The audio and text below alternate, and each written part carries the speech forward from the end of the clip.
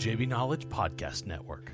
On episode 84 of the InsurTech Geek Podcast, talking about digital vehicle inspections with Jim O'Brien from Raven AI.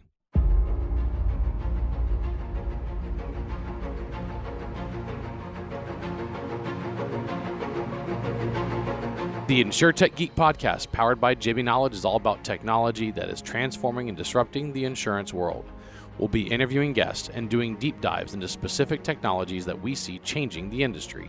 We're taking you on a journey through insurance tech, so enjoy the ride and geek out. And here we are as we record this. It is Friday, April 8th, 2022. I am joined by two fellow Texans, Rob Galbraith over in San Antonio, Texas. Rob, how's it going? It's beautiful, James. This is a wonderful time of year, springtime in Texas. The bluebonnets are out, but for any of you affected by allergies, it has been the pollen-ocalypse. I don't know how to say it, but I've seen it on Twitter. Just the trees, just this. I mean, it's honestly so thick you could shovel it in a lot of cases. So it's making many of us miserable. Yeah, this is the time of year that I triple dose on every allergy med in the cabinet. Also with us, a recent import to the state of Texas. We'll take him though. Jim O'Brien from over in Austin, Texas. Jim, how's it going? Yeah, right on. New to Texas. It's going great. Good to join you guys today. Does the air feel? Does it smell like less taxes to you? Does it when you? It's like, oh, I'm paying less for my government here. Yes, it does. And when we first came to Texas in March, we collectively as a family took our masks off too. So yeah, it was a big change. We moved from the DC area. Yeah, we don't wear those here. Yeah, right. And all of a sudden, my kids are like, "No, I got to go to school." So wait, what? So it's been great. We love it. Austin's been really welcoming and a great place to grow a new company. Yeah, absolutely. Yeah, it's a different world over here in Texas. There's a reason that over 1,000 people a day are moving to the state, and so we're happy to have you. I imported myself here from Louisiana 25 years ago myself, and never looked back. I go visit my parents all the time, but love being over here in the great state of Texas. So I'm glad that you're joining. Rob imported from Michigan. I came from Louisiana. You from DC area. But hey, we're all here. So let's talk about some InsurTech. Before we do, I want to remind everybody out there in listener land, if you're watching this on one of our live streams on Facebook, Twitter, LinkedIn, or on the video channel in Vimeo, you can actually subscribe to the audio version by texting Geek Out to 66866. That's GEEKOUT, Geek Out, to 66866. Make sure you never miss an episode of the InsurTech Geek Podcast by texting that now. And back to our guest, Jim O'Brien, Raven AI. Now, for those of you who like to open the website and check it out while we are talking, that is RAVIN.ai, Raven AI. And, of course, their website says it best, building the world's most advanced digital vehicle inspections. With us today, again, Jim O'Brien. He is the general manager of North America at Raven AI. He is currently in Austin, Texas. And Jim has an interesting background. I'm going to ask him some more about it. But, Jim, you've spent some time in the automobile business, both as an EVP and division general manager over at TrueCar. You were at Audi of America for 3 years. You were at Sonic Automotive, Lane Logic, Open Lane, iMotors.com back in 97 to 2000. Of course, that's when we put the letter I in everything and the .com behind everything during the .com boom, and we'll have to talk about that. So you've been around. It looks like it all started back at A.T. Kearney, where you were focused on automotive strategy, and then ended up going industry after being a consultant. But let's wind back even farther than that. You got a degree in philosophy, which I want to talk about for a second, from Wittenberg University, and then you got an MBA from Wake Forest. So tell me, where'd you grow up, and what led you to get a degree in philosophy? I grew up in Connecticut, and I ended up at Wittenberg because I really wanted to play lacrosse in college. So that was driving that decision. And then when I got to college, I realized I need to choose a study beyond playing lacrosse. And philosophy was something, my dad really encouraged me to be a good thinker. And I found early on that the logical approach to breaking down arguments, to understanding the Socratic method and other things, was a very good fit with me. I'm really a true operations guy, and so I found operations and philosophy, and I actually found it really interesting and exciting to combine with lacrosse. Yeah, sure. And sports. There's a lot of philosophy involved in sports. A lot. I think philosophy touches every. If you really are a student of it. I had a really transformative computer science teacher in high school named Ron Dupuy, and he spent 30 to 40% of the time in our computer science classes for 4 years in high school, because I went to a high school for engineers. It was a very technical high school, but I did 4 years of comp sci.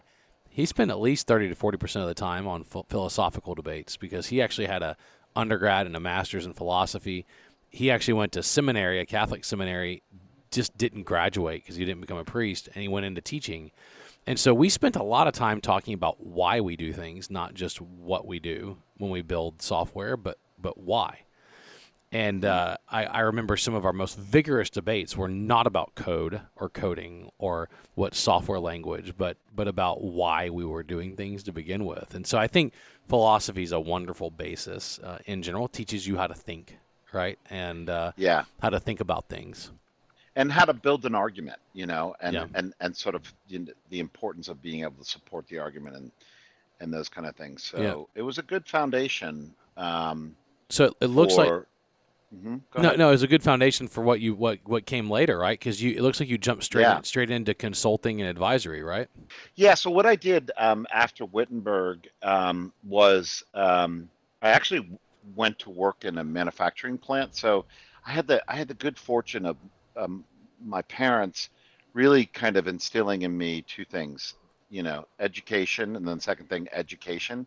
And then, probably the third thing, education. And then maybe if there was a fourth thing, it was love what you do. My dad, really successful dude, loved what he did, like just loved his job.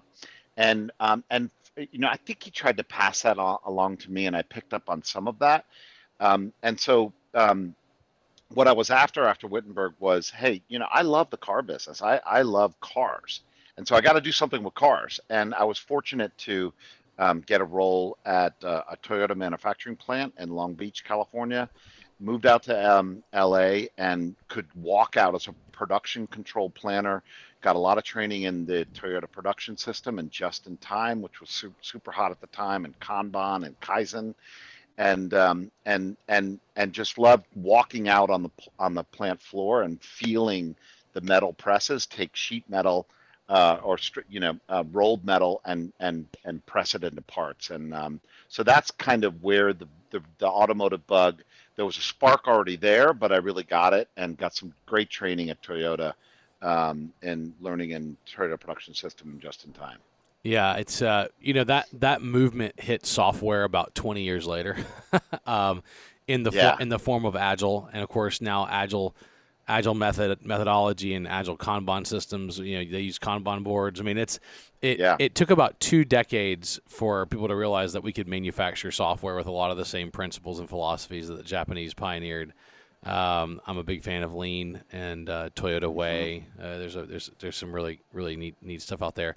What led you through the automotive? So you went to be a consultant, and then you decided to go into industry and actually start working for some of the companies you were consulting with. I mean, what was the transition there? Yeah, I had I'd spent the year between my first and second year of business school. I worked at JD Power in Tokyo, of all places. And so had always kind of stayed, in the industry. Even when I joined A.T. Kearney, I was with the automotive practice most of the time, and did things, mainly in kind of C-level suite. Like A.T. Kearney projects typically are with people thinking about strategy and penetrating new markets, and and continue to get a lot of training in how difficult strategy is, and how important it is to to understand facts have to be supportive of some of these strategic choices. So have always kind of been in the automotive space in consulting to get exposure to a lot of different things. And then I left consulting to start to join the iMotors team, and that's when I got the startup bug to combine with all that. Yeah, well, that was during the .com boom. It was an exciting time in technology, and then it was a scary time when the whole economy collapsed and the technology kind of led the way down the collapse of the stock market. It was nuts. Totally. Yeah, iMotors was a Paul Allen funded venture. Oh, nice. Mr. Allen, I believe, is now passed. Bless his heart, but Vulcan Venture. So we were right there in the bubble. Like it was, we were going to change the world, and it was a lot of fun, a lot of learning, and a lot of hard work went into that. But you're right, it was the go days. Yeah, it really was. Well, yeah, Paul Allen passed away in October of 2018. Seattle legend, Okay. Obviously co-founder of Microsoft. Best buddies with Bill Gates, and super into music. Built some awesome stuff up in Seattle, and I'm a huge fan of his. So and he was a big boater too. So I do have a love of boating, and he was like one of the first billionaires to like go big on these yachts. Yeah. Paul Allen was a cool guy. Yeah, he led the way. Of course, Oracle followed suit there, and got big time, both on sailing and in motor yachts. So you progressed through a bunch of different companies after that, but you wound up in 3 years at TrueCar, and then just over 4 years, almost 5 years at BMW Financial Services, 3 years at Audi. So what did you learn through all of this time in automotive? Like, what was your focus, and where'd you really focus your time? Yeah, so I became I became an expert in the used car business, and I had to explain to my mom over time, who also has now passed, and I had to explain to her that's because the used car business is really what is the heart of the business, and the used car business really is kind of what makes a lot of things tick in the auto business. So really, I started to gravitate more and more to projects and to opportunities around the used car business, and then developed a specialty, a knowledge base around combining technology. So much was going on with dealers changing and the websites becoming more and more important as your first showroom. Your website is your first showroom. The combination of the used car knowledge and the value chain in the used car with technology, and how technology was going to introduce new tools to help manage that complexity in the used car business was the path that I've taken over the past decade or so. Awesome. And so let's go to Raven then. Tell me what Raven does and why you chose to make it your home for the last almost 2 years. So what Raven does is allow a non-professional to do a professional vehicle inspection. And so that opens up a whole bunch of new opportunities, right? The way that we do that is through artificial intelligence and computer vision. We develop proprietary algorithms that allow what I call a robot, a machine, to interpret via any mobile device a vehicle's condition. And so as soon as you are able to provide that technology, you, me, my wife, pick somebody, can use their phone, their mobile device, to complete an inspection that we normally would have had sent a professional, someone who knows how to walk a used car, out to perform. And so I thought that that was a fantastic way of me in doing one more startup in a great area of the business that I know very well. And I really like the leadership. So I decided to join Raven based on that market opportunity, but also based on the team that they had in place. Automotive inspections can be done for a lot of reasons. Can you walk me through all the use cases of why you would conduct an inspection of an automobile? Yeah, really, if you think about the vehicle value chain, sorry, the life cycle of a vehicle, there's an inspection that can happen in each of those. So a car rolls off the factory floor when it's new, so it's born, and the vehicle is imaged, and an inspection is done to make sure that the vehicle is delivering, to the new car quality standards. Then the vehicle is transported to the marshaling center and then ultimately the dealership. In both of those pickup and drop off points, the vehicle is inspected. The vehicle is then delivered to the customer. The customer obviously walks the vehicle and expects the vehicle to be in new car condition. But then when the vehicle comes back in for service following that life cycle, the vehicle is inspected because the customer wants to make sure there's no damage on the vehicle after they pick it up. But also the dealer uses those inspections to, help position different RO items for the customer, repair order items to the customer about, hey, do you want to get this wheel fixed? Do you understand what the sensor is saying about the condition of your car, et cetera? So just kind of following up on the idea of use cases, can you share a little bit about what your value prop is at Raven for the insurance industry? Yeah, so for the insurance space, what we do is speed claim resolution, right? So the insurer partners that we're working with, it's all about how quickly that claim can be resolved, right? So if you're in an accident on the side of the road, and the insurance company can send you a link to Raven technology for you to do a quick scan, then the insurance company can very quickly say, hey, that's below your deductible or that's above your deductible, or more importantly, can much smarter route the vehicle where it's going to go. Hey, that's light repair, so it can go here. That's medium repair, it can go there. That's heavy, so we'll send it to the other place, or even, that's got to go to the Copart yard because it's salvage. So by providing that information at the site of the accident, almost within minutes of an incident occurring, we can speed that time to claim. Yeah, so you're really about getting the claim paid faster and being more accurate. Correct.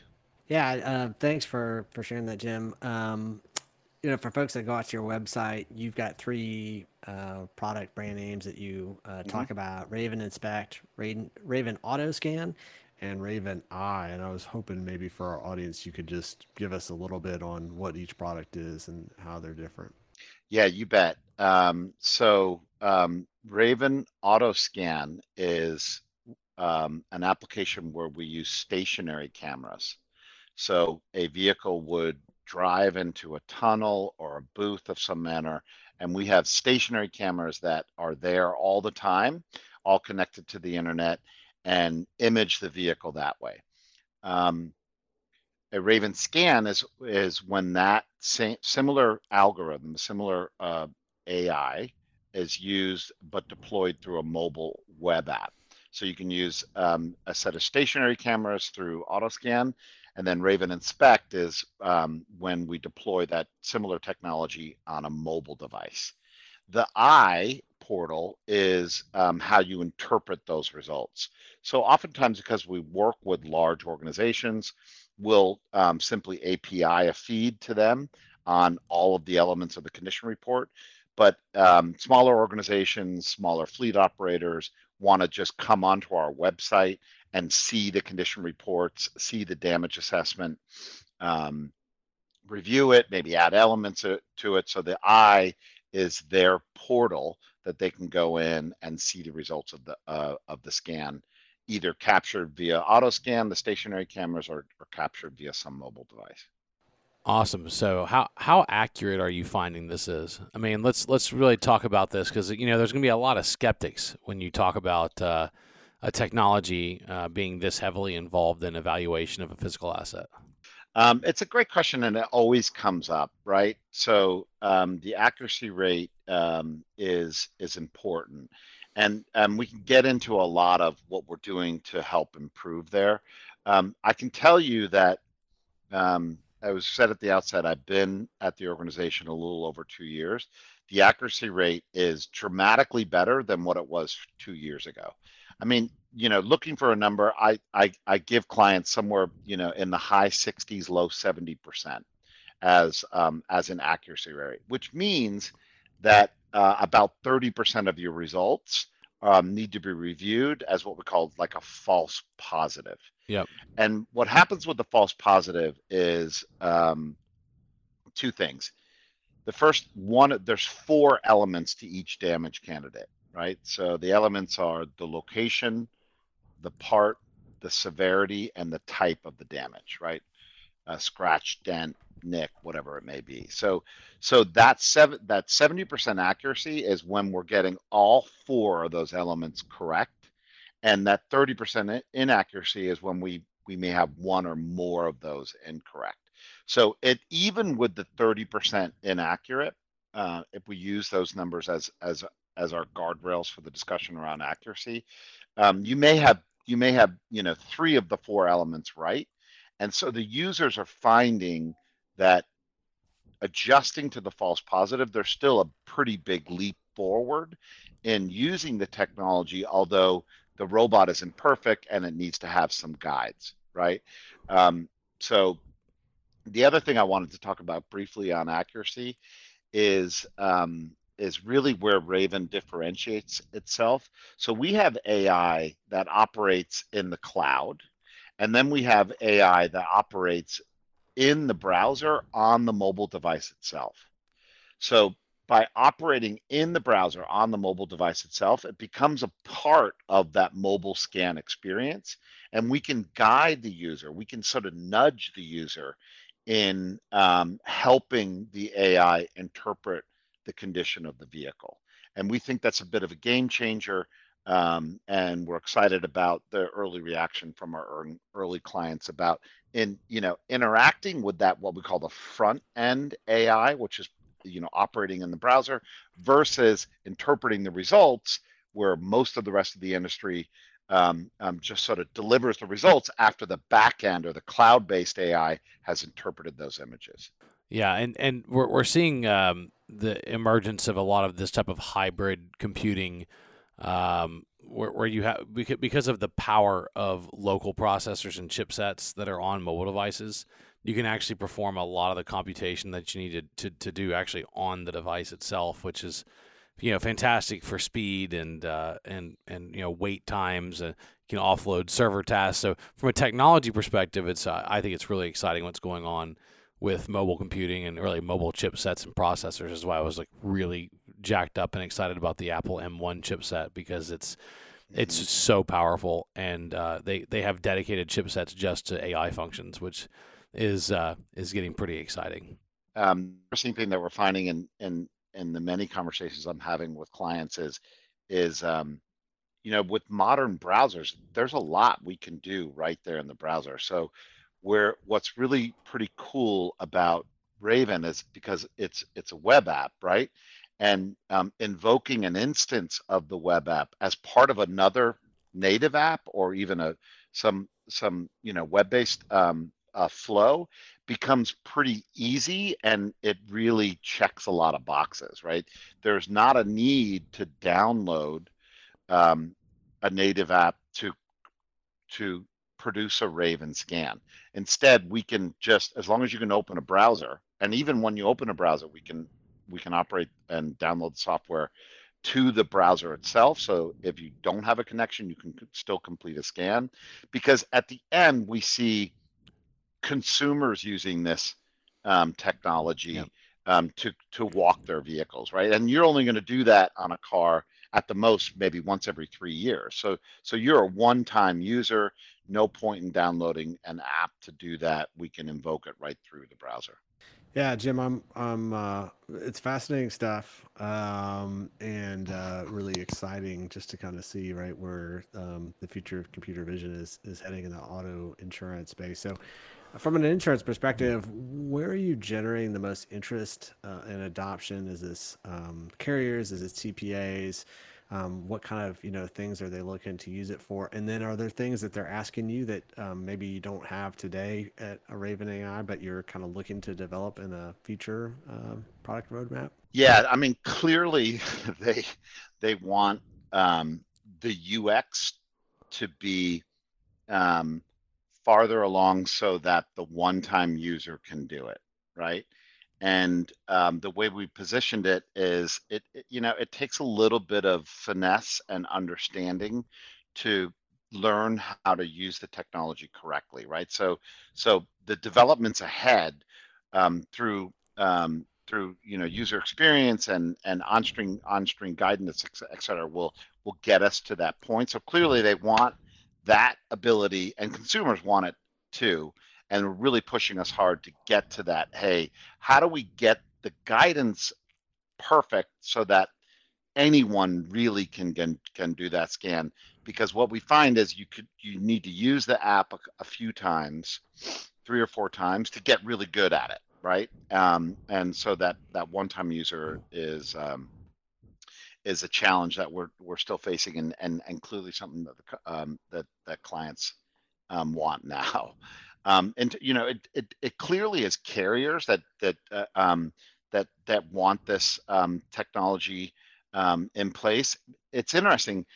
Most of them have tried something, right? And like I said, 2 years ago, the accuracy rate, was in the 40s, and now, we're somewhere in the high 60s, low 70s. So they understand that there's this journey, right? And they understand that things are happening quickly, so they have to check in frequently. Whether or not they selected you, they need to sort of, hey, check in with you to see, well, what breakthrough have they, you know, um, experienced, and so it's a pretty cool sales process, because it's often a discovery. Hey, we wanted to check in with you. What's the latest? Tell us where this thing is going. And I think most of the companies have understood that and said, hey, we need to have our toes in several different ponds. Not sure who's going to win this race, but we need to be in contact with people like Jim O'Brien so that he can explain to us and keep us abreast of where the breakthroughs are happening, and then how the breakthroughs can be applied in their environment. It's a very open thing. And so that's encouraging and makes my job fun every day. Yeah, that's awesome. And you're right. I mean, just the pace of the technological change and capabilities is so rapid today that it's definitely a challenge to kind of keep up with. And even if it's not right for your organization today, just keeping it on the radar so it doesn't kind of fall, out of sight, out of mind, I think makes sense, because you Exactly. guys are improving by leaps and bounds. And that makes And sense in and terms of the ultimate, right? Somebody gets in an accident and they do the inspection like right there at the scene of the accident, right? To right. kind of process what's going on and kind of get instruction from their carrier in terms of, what to do with that vehicle. That makes sense. It's kind of the ultimate use case. Yeah, and we've seen maybe a little bit more in the car business than the insurance space. We've seen, at least in the car business, a huge appetite for the consumers to do more themselves, right? And so there's this expectation that I should be able to go online and buy this car online and have it delivered to my house, right? Well, actually being able to do that is what we learned in COVID. Wow, there's a lot to do that we need to actually get that done. And I think that the insurance space is ripe for the same thing. They've seen, hey, we need to be able to do more of this on the web, through technology, mobile devices, et cetera.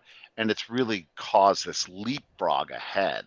And, people in the car business have said it really, compressed what we thought was going to take 5 years. It took, 12 to 18 months because we had to do it. And I think the insurance providers that get that will bring the innovation to the market faster than the ones that don't. Well, it's good conversation around this. Let's just close out with this, Jim. What do you see as the next logical step for this technology?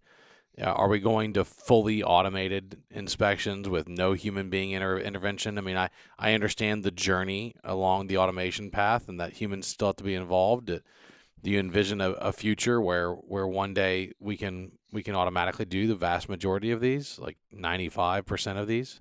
I mean, is that the goal? I think that is the goal, because what it allows the vehicle to do is just turn faster. Right?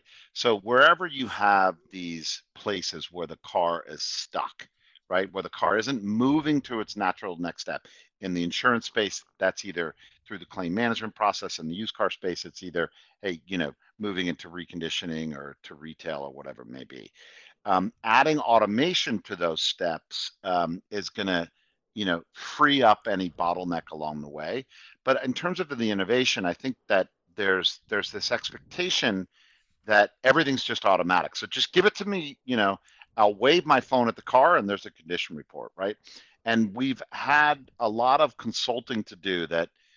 No, it doesn't work like that. Like you do need some guidance to show the machine the vehicle correctly. We talk a lot about that in our business. We see flip-flops, right? So someone's out scanning a car, and if you point that phone down, you're going to get an image of the flip-flops. And that might have been because their dog ran out, or, they got a phone call or whatever it may be.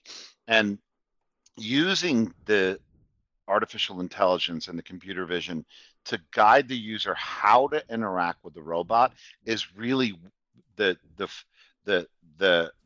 space that will deliver ultimately to that vision of, hey, it becomes automatic. And I think that's what we've learned. That's where the marketplace, I think, will be going, and where I hope Raven has a big place in the leadership position there. Well, thank you for the discussion today. Again, it's raven.ai, ravin.ai. We do need to move on to news. I've got two quick stories that I thought would be relevant to discuss today before I hand it over to Rob. Policy Genius, which again is a tech platform for insurance shopping, has launched an insurance product in collaboration with Foresters Financial. So the product is called Foresters Your Term, and it provides consumers with a new way to access life insurance quickly with underwriting decisions in less than 24 hours. And again, this is for larger policies like $100,000 to $1 million. And it sets 10, 15, 20, 25, 30-year terms. So you're starting to see a bigger push, and sometimes insurtechs jumping into actual insurance products, not just being technology vendors. And that was from FinTech Global. Also from FinTech Global, insurtech startup Joe Flood, launched backed by Chubb. This is Joe Flood Insurance Brokerage, JFIB. They launched a tech-based flood insurance wholesale brokerage backed by Chubb. And they announced their status as a cover holder of Chubb European Group. And so they're going to be releasing a quote platform. Technology will provide quotes and rate comparisons from many carriers and getting into flood. And so, again, it's good to see. And when we talk about insurtech, it's a massive space because you really have a lot of innovations in every line of business and then, jurisdiction too. So you have you could really do a whole show just on certain lines of business because of how deep it is. So you're seeing, movement in health and life, and you just saw an announcement about life insurance. And of course, this is just an innovation around flood insurance. So good to be seeing all the different niches of insurance do their thing and innovate and try and not only digitize, but really radically change the experience for the customer. Rob, what do you got this week? Yeah, absolutely, James. So I've got a couple items this week, and I always love giving our audience updates on previous guests and companies and how they're doing. So this week in the news was Sigo Seguros.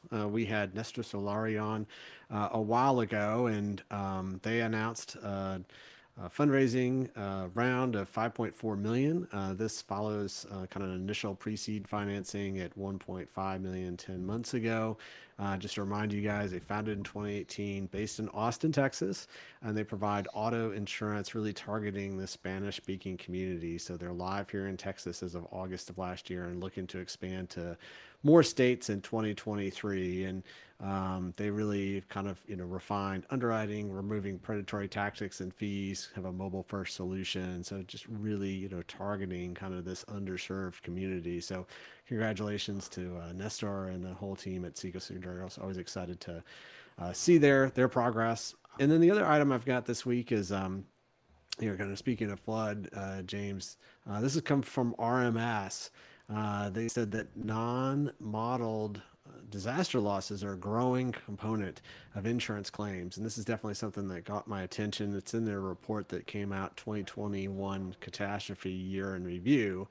And they said that a lot of secondary perils, which tend to not be modeled, are a lot of the secondary effects that follow a primary peril, such as hurricane-induced flooding, storm surge, hailstorms, tsunamis, and fire following earthquakes. And we're just seeing that these events are a lot more challenging to really kind of get our arms around from a cat modeling community.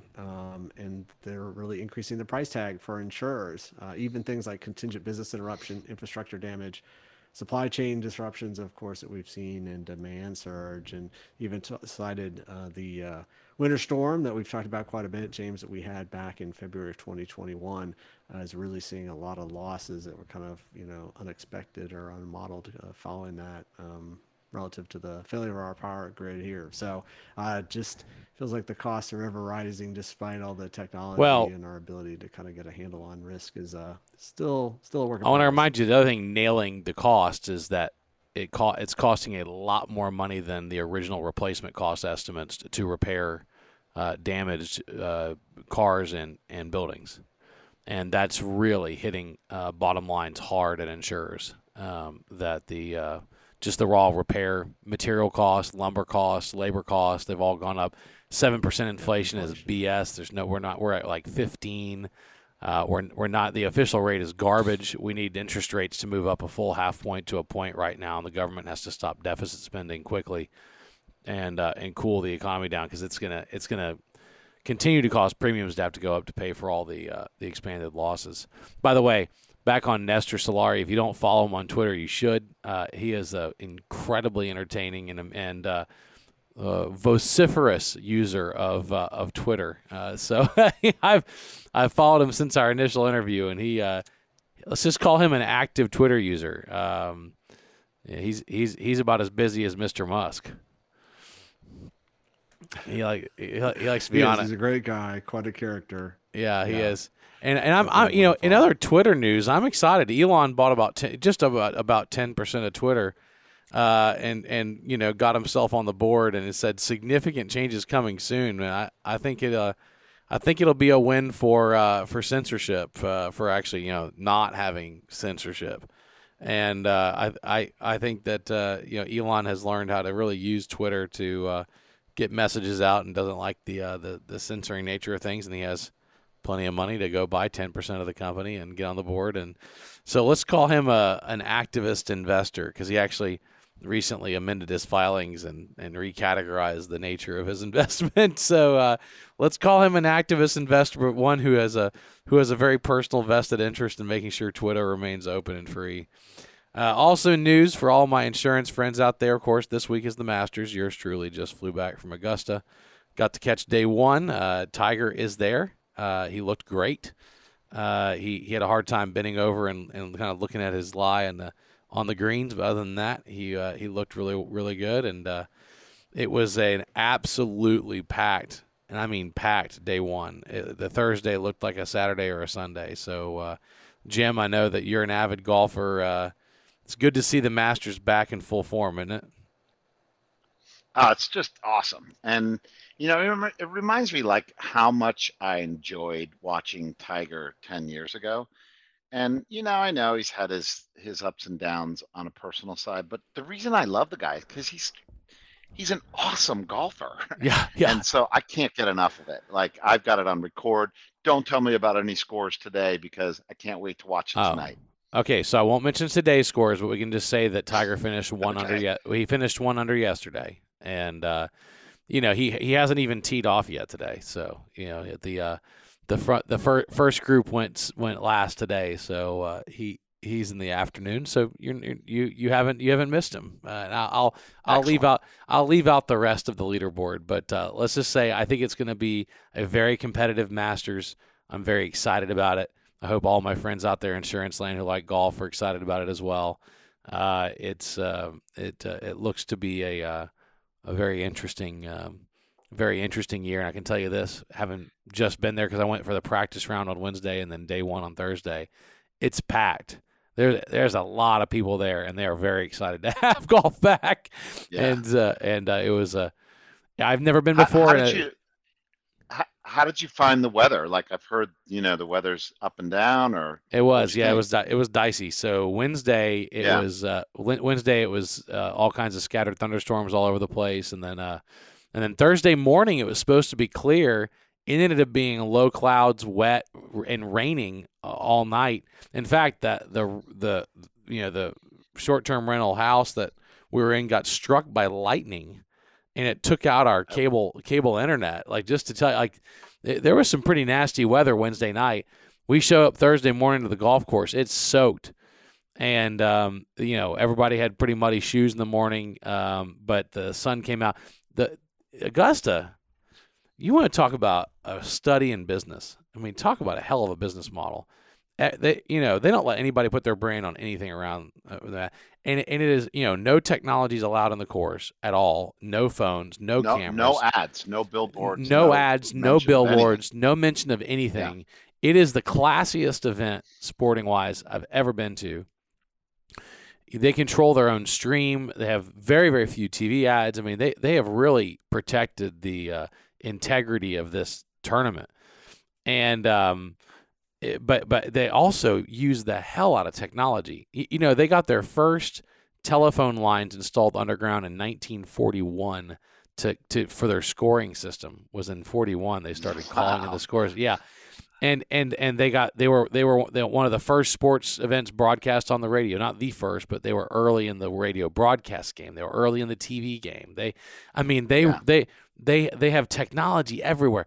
Every green has a blower system installed underneath the green that extracts the water from the green. You can hear it when it's raining. You can hear the blowers going full tilt when you're away from the green. You can't hear it on the green, but away from the green, and you might actually be standing over the fans that's blowing. It's amazing the amount of technology they use in the course. I've never seen anything like it, but they hide it. Yeah, I was streaming a little bit yesterday, and there's no question they're using 4K cameras. Like, the quality. Yeah. I was like, damn, this is like as good, if not better, than my TV. And that was a live stream from the Masters. Yeah, and no one's allowed to bring any of their own video or cameras, so the only images and shots you're going to get are from them. They have, and this is the only course I've been to that has permanent scoreboards and permanent video camera stations installed on the course. It's the only place I've ever been, and they're all covered in green, so you almost don't notice them because everything is so green and lush there. They hide and tuck camera guys in corners, and they cover everything in green. It is the most incredible business I've ever seen. I've never seen a business run like this. I mean, it's love it. Yeah, love it was. And it presents so well on TV. I know. I mean, I love it. I can't wait to watch it. But because they control everything. They control the broadcast and the cameras and the direction. They control everything. In their merch store, you would have thought people were in a Buc-ee's in Texas, man, because they were running in. And you can't run. Sorry, you get kicked out if you run. But they were walking briskly into the merch. And the word is that they sell $1 million an hour of merch, $1 million an hour of merchandise. Oh my gosh! Wow. And I believe it. From what I saw, I totally 100% believe they actually do that kind of volume. It was. Yeah, it looks like you picked up a nice shirt. Yeah, there, got a shirt. I got a lot more than a shirt. Yeah, I got a lot more than a shirt. Good. I mean, everybody does. I mean, you go and they still keep the food prices the same as they were 50 years ago. So. The pimento cheese sandwich was $1.50. The chicken sandwich was $3. The chips were like 50 cents. I mean, it's. Yeah, I read that the supply chain kept them from doing some sort of peach ice cream sandwich or something. So you missed out on that, I guess. Correct. Yeah, but they've done like it's. I honestly can't say enough about it because it's the most unique Wow, sport. It's the most unique sporting experience I've ever seen. I've had so many people say that, like, when they come back, they're just like, oh, you got to go once. Like it. Yeah. And that's so great to hear that you had a great experience. Yeah, you got to go. You got to go. Just at least once. I will not be going just once. I have to go back now. Yeah. I like going on day. Did you know that Augusta members, their membership goes up for renewal every year? Yeah. So every year you're on the potential list of being kicked out. And that drives this, like, awesome behavior and politeness. Yeah. And if you send the wrong guest, like, that's a reason for you to be kicked off the list, because I'm sure the waiting list is long, right? Yeah. Yeah. So it's not. They just have a good system. Yeah, they got a crazy good system. Anyway, onward and upward. Rob Galbraith, thanks for joining today. Absolutely. Great to talk with you guys. Great to meet you, Jim. Continued success at Raven. Awesome. And Jim, thanks so much for being here. This has been the InsurTech Geek Podcast powered by JB Knowledge. That's jbknowledge.com. It's all about technology that's transforming and disrupting the insurance world. I've been your host, James Benham. That's jamesbenham.com, with co-host Rob Galbraith. That's endofinsurance.com. Big thanks to Jim Greenlee, our podcast producer, Kara Dalton, our creative producer, and thank you for joining us today. We're taking you on a journey through insurance tech, so enjoy the ride and geek out. See you next week.